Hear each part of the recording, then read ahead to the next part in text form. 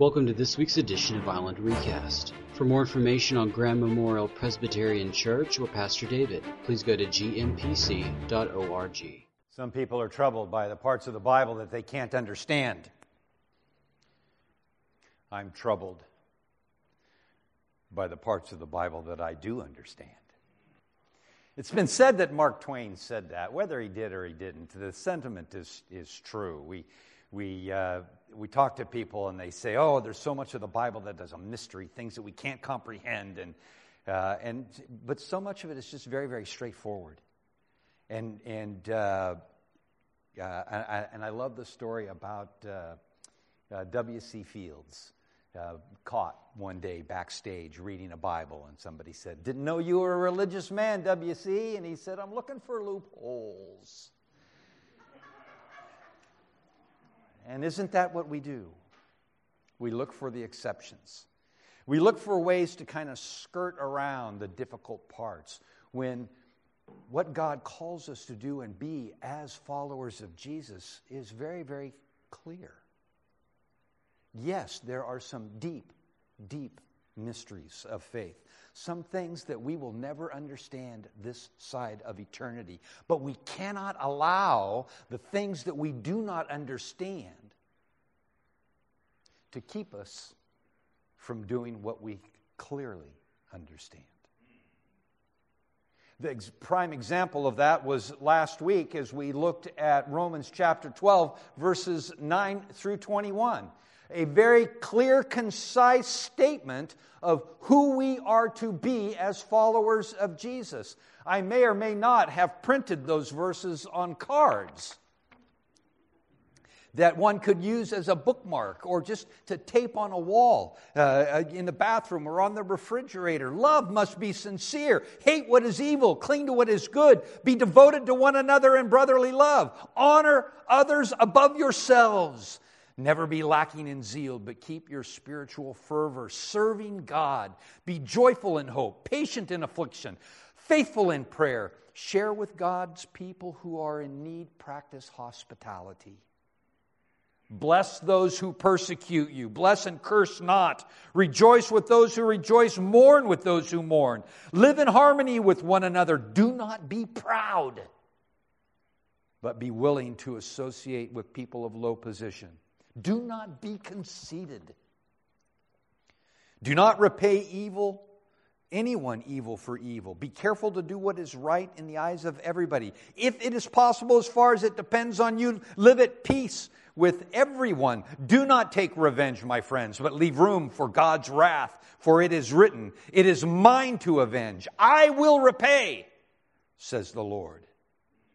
On the contrary, if your enemy is hungry, feed him. If he is thirsty, give him something to drink. In doing this, you will heap burning coals on his head. Do not be overcome by evil, but overcome evil with good. A reprise of last week's sermon. Simple steps to what it means to be a Christian. There is nothing in here that we cannot do. Are there things in here that we do not want to do? That's another question. Looking for exceptions. Looking for ways to sidestep. Because, there's so much of the Bible that we don't understand. So when we come to something that is so blaringly clear, maybe there's a hidden message in there. Maybe there's something that we need to kind of weed through. Maybe there's an exception. Because I really don't want to bless somebody that curses me. I want to see people get their just due. I don't want justice at all. I want mercy. If you have your Bibles, I would invite you to open them to the 13th chapter of the book of Romans. Now, if we had Bibles in the pew, they would be on page 804. But we don't have Bibles in the pew. Someday, maybe, but not now. Remember, chapters 1 through 11, Paul has given us the why. He's given us some heavy-duty doctrine, some theology. He's unpacking what it means for us to live in community with people who come from different backgrounds. He's teaching us about the importance of grace and God's declaration that we are righteous, not because of anything that we have done, but solely because of what Jesus has done. And through what Jesus has done, we have peace with God. And there is nothing that can separate us from the love of God that is ours in Christ Jesus. We read all that in chapters 1 through 11. And then we get to chapter 12. It's a tipping point. Now we get the what, the so what. How do we apply these deep theological truths in our lives? And I just read for you a powerful section that could not be more clear if he tried. And then we move on to the 13th chapter. And we read this.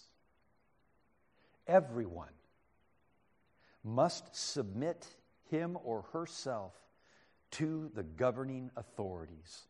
For there is no authority except that which God has established. The authorities that exist have been established by God. Consequently, he who rebels against authority is rebelling against what God has instituted, and those who do so will bring judgment on themselves. For rulers hold no terror to those who do right, but for those who do wrong. Do you want to be free from fear of the one in authority? Then do what is right, and he will commend you. For he is God's servant to do you good. But if you do wrong, be afraid, for he does not bear the sword for nothing. He is God's servant, the agent of wrath, to bring punishment on the wrongdoers. Therefore, it is necessary to submit to the authorities, not only because of possible punishment, but also because of conscience. This is also why you pay taxes. For the authorities are God's servants who give their full time to governing. Give to everyone what you owe. If you owe taxes, pay taxes. If revenue, then revenue. If respect, then respect. If honor, then honor. Pretty clear. As we approach this passage, though, everybody's looking for the exceptions. What about the exceptions? I mean, Paul wrote this in the first century. Did he have any idea what was going to come? Well, you know what? The Romans were not exactly great landlords. And there was a lot of strife within the Jewish community. Remember, in 47 AD, all the Jews got kicked out of Rome. Why? Because they were so contentious. Now they were back. And Paul is speaking to the Christian community that exists, both Gentile background believers and Jewish background believers. How do we get along? How do we move forward? What is God doing? And ultimately, Paul himself would appeal to the Roman authority. Now, ultimately, Paul himself would die at the hands of the Roman authority. Did he know all of that? It's not so much what Paul did or didn't know, so much as it is what God does or doesn't know. God cannot be surprised. Well, you know, we're looking at this, and as we study the Bible, everyone must submit himself to governing authorities, for there is no authority except that which God has established, period. What that tells me is that every governing authority is established by God, from the beginning of time until the end of time. Now, some people would look at that and say, well, that is a stupid and foolish statement for anybody to make, because there is no way that somebody in the first century had any idea that an Adolf Hitler would ever come to power, let alone a Stalin or a Pol Pot or a Mao Zedong. And you could add any number of names to that list. How are we to submit to corrupt and godless governments? Is it possible that God has a plan that so far outstrips anything that we can possibly imagine, that he is able to use even devastating things like historical figures to move his agenda forward? The authorities that exist have been established by God. Two things that we draw from this right away, two things that are very, very clear. We are told to submit to the government. We are told as Christians, to be good Christians, we must also be good citizens. And we are to be good citizens until the state changes so radically that to be a good citizen would prevent us from being a good Christian. But let's just set that aside for a minute and recognize that first and foremost, we are called in Scripture to be law-abiding citizens. We are told in Scripture that our current government is established by God. Whatever happens after November 3rd will also be established by God. There's an interesting story as in the early days of the church, they're trying to get the disciples. And do we see exceptions? Yes.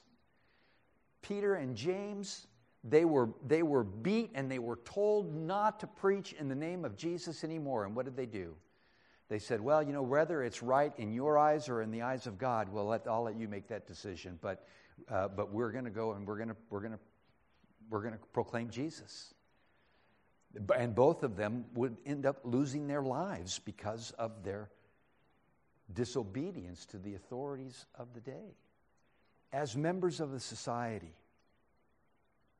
our first call is to allegiance to the government, recognizing that they are there by God's good favor.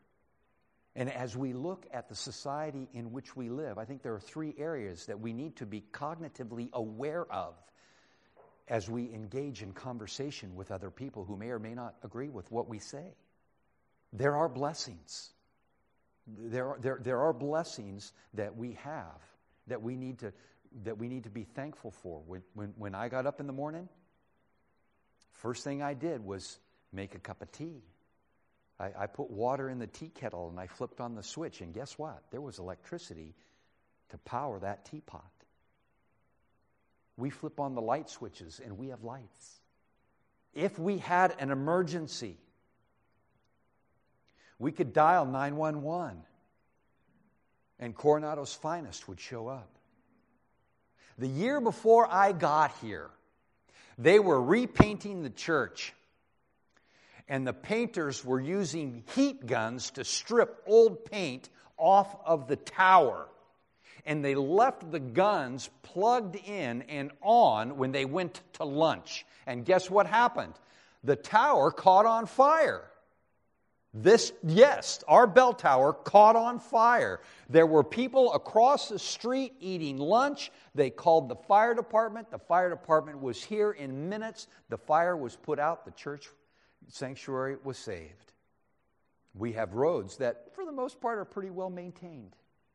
There is an order in life that we cannot take for granted. Look at what's going on in Beirut today. I read an article this morning. I was devastated, brokenhearted by what's going on in that part of the world. Oh, we have benefits to this society. And we pay for them through our taxes and through our lawfulness. We also have responsibilities. Not only are there benefits, but we have responsibilities to build the society. Do you know how long it takes to destroy something? If you have kids, if you've ever had kids, one of the things that I think almost every kid has at some point are some kind of building blocks. And I built stuff with my kids out of blocks or out of Legos, and then they like to knock it down. You could spend hours building something and in seconds tear it down. And what happens next? Hours, sometimes days, weeks, months, years to rebuild what can be destroyed in an instant. I hear people talking about rights all the time. I rarely hear people protesting about responsibilities. We have responsibilities to safeguard the blessings that we have. And when it comes to rights, do we have rights? Absolutely, we have rights. We have a Bill of Rights. We have 27 amendments to our Constitution because the constitutional framers recognized that they would have blind spots. And so they created a government that could be self-correcting. And we have a right to self-correct the government, but within the framework of that government. Everybody is anxious about what's going to happen on November 4th. I hear words like civil war. I hear words like revolution. It was the words of Thomas Jefferson. Thomas Jefferson said, "The tree of liberty must be refreshed from time to time by the blood of patriots and tyrants. It is its natural manure." I grieve for what I see happening. And as I listen to brothers and sisters in Christ talk about what's going to happen, and we come to this passage and we're saying, where are the exceptions? When can we not submit ourselves to the local governing authorities? What are the examples that we have in Scripture? Are there examples in Scripture of people who have exercised civil disobedience? Absolutely. Absolutely. You don't need to go very far into the New Testament until you come to the Hebrew women who defied Pharaoh's order and let the male children live. Shadrach, Meshach, and Abednego. 3 young Jewish men who found themselves in Babylon, required to bow down, and they said, "No, we're going to throw you into the fiery furnace." You know what? Knock your socks off.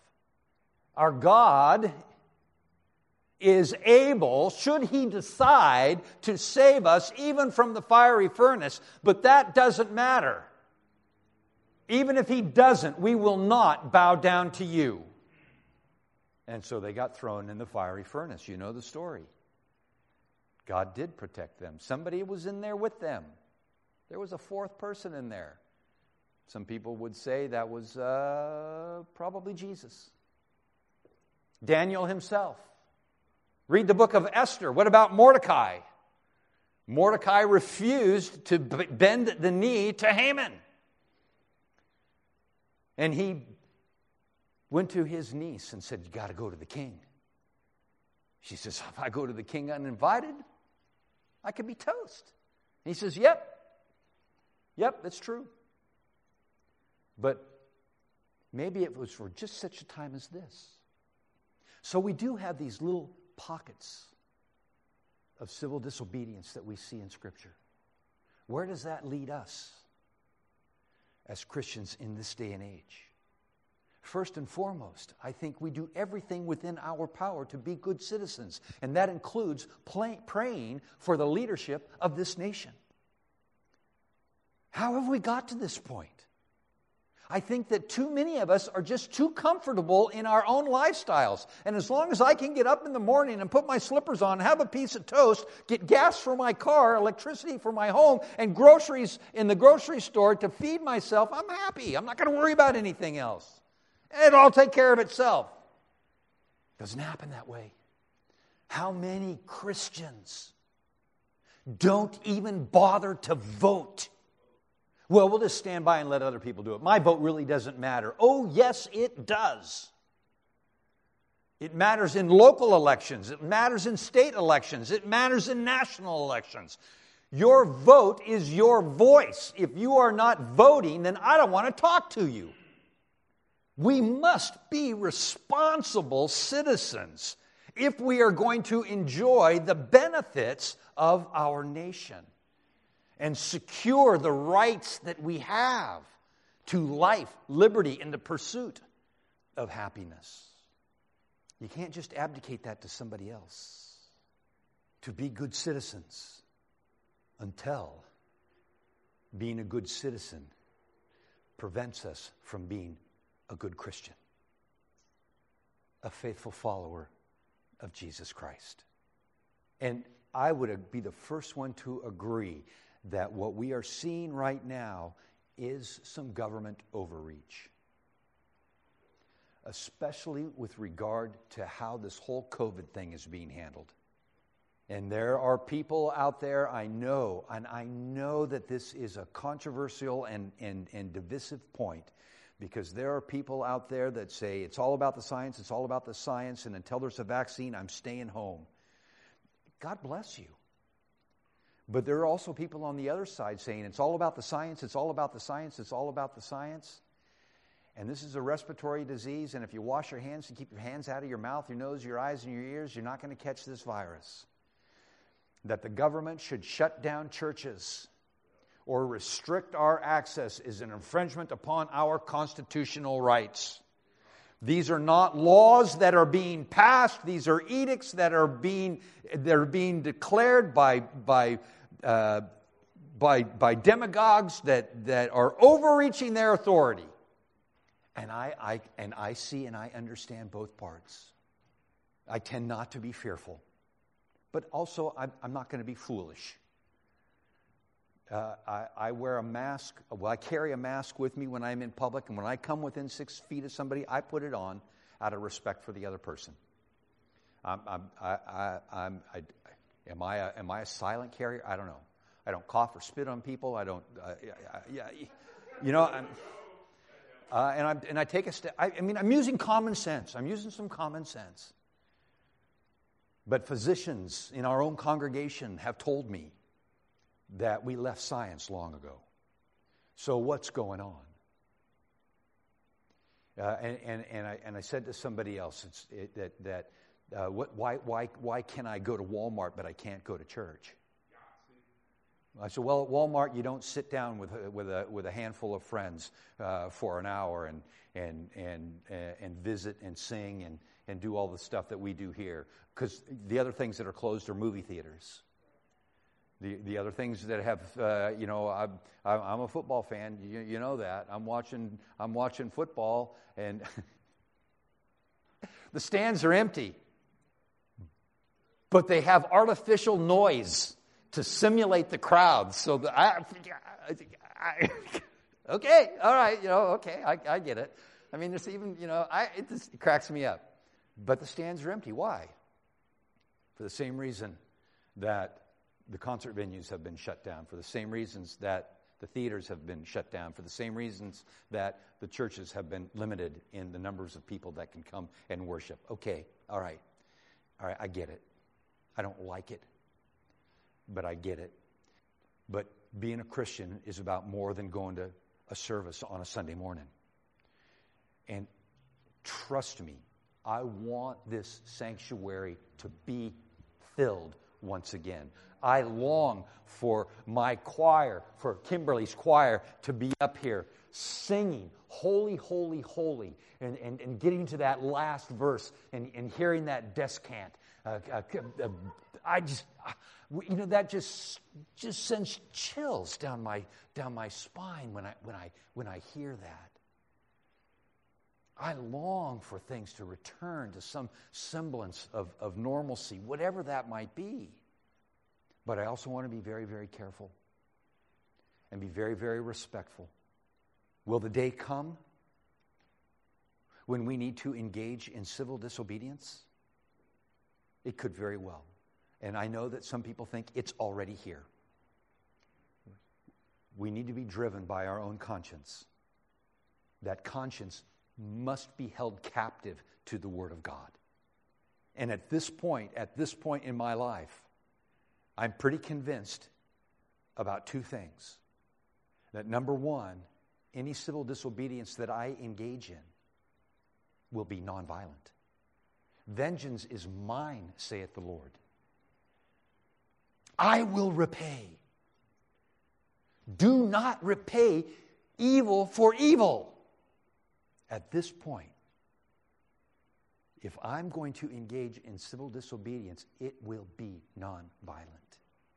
And the other thing, if I engage in civil disobedience, I will accept the consequences for my actions according to the law. If I am arrested, I will be arrested. You want to throw me in jail for my civil disobedience? Throw me in jail. You want to fine me? Fine me. I will accept the consequences for my nonviolent civil disobedience. What I will not engage in is anarchy. And anarchy exists when people decide that I'm going to choose these laws to obey, and I'm going to thwart these laws, and I'm going to dare you to do anything about it. That is not honoring to God in any way, shape, or form. Some people are troubled by the parts of the Bible that they don't understand. It's the parts of the Bible that I understand that sometimes trouble me. But where Scripture is clear and focused, we want to be very sure. It's not about being on the right side versus the wrong side. It's about making sure that we are on God's side. As we are on God's side, as we are faithful, as we allow God to work through our lives, doing the things that we know we must, like loving each other, caring for each other, blessing those who curse us, trusting that God will repay in God's time, not mine. That's the witness that the world needs to see today. A living, active, vibrant faith motivated by a sincere love that seeks to honor others above ourselves. That, my friends, is kingdom living. Thank you for listening to Island Recast. For more information, please go to gmpc.org. More and more, I have people asking me, Pastor, do you think these are the end times? You know what Jesus said? I don't even know that answer. So if Jesus doesn't know the answer, I'm not going to hazard a guess. But there are those who think that the end times are going to coincide with the end of the United States of America. Well, I don't believe that either. What I do believe is that God has a plan. And what I do understand is that in that plan, God calls us to be faithful followers of Jesus Christ. Where you go, I will go. Whom you love, I will love. How you serve, I will serve. If in doubt, go back to chapter 12. Review the entire chapter 1 through 21. And then pray. Pray for our nation. Pray for our leaders. And pray for the world. And then get in there and get your hands dirty. And serve the Lord with all your heart, sacrificing and serving others for His glory and His honor. Make a difference. It's not how much time we have.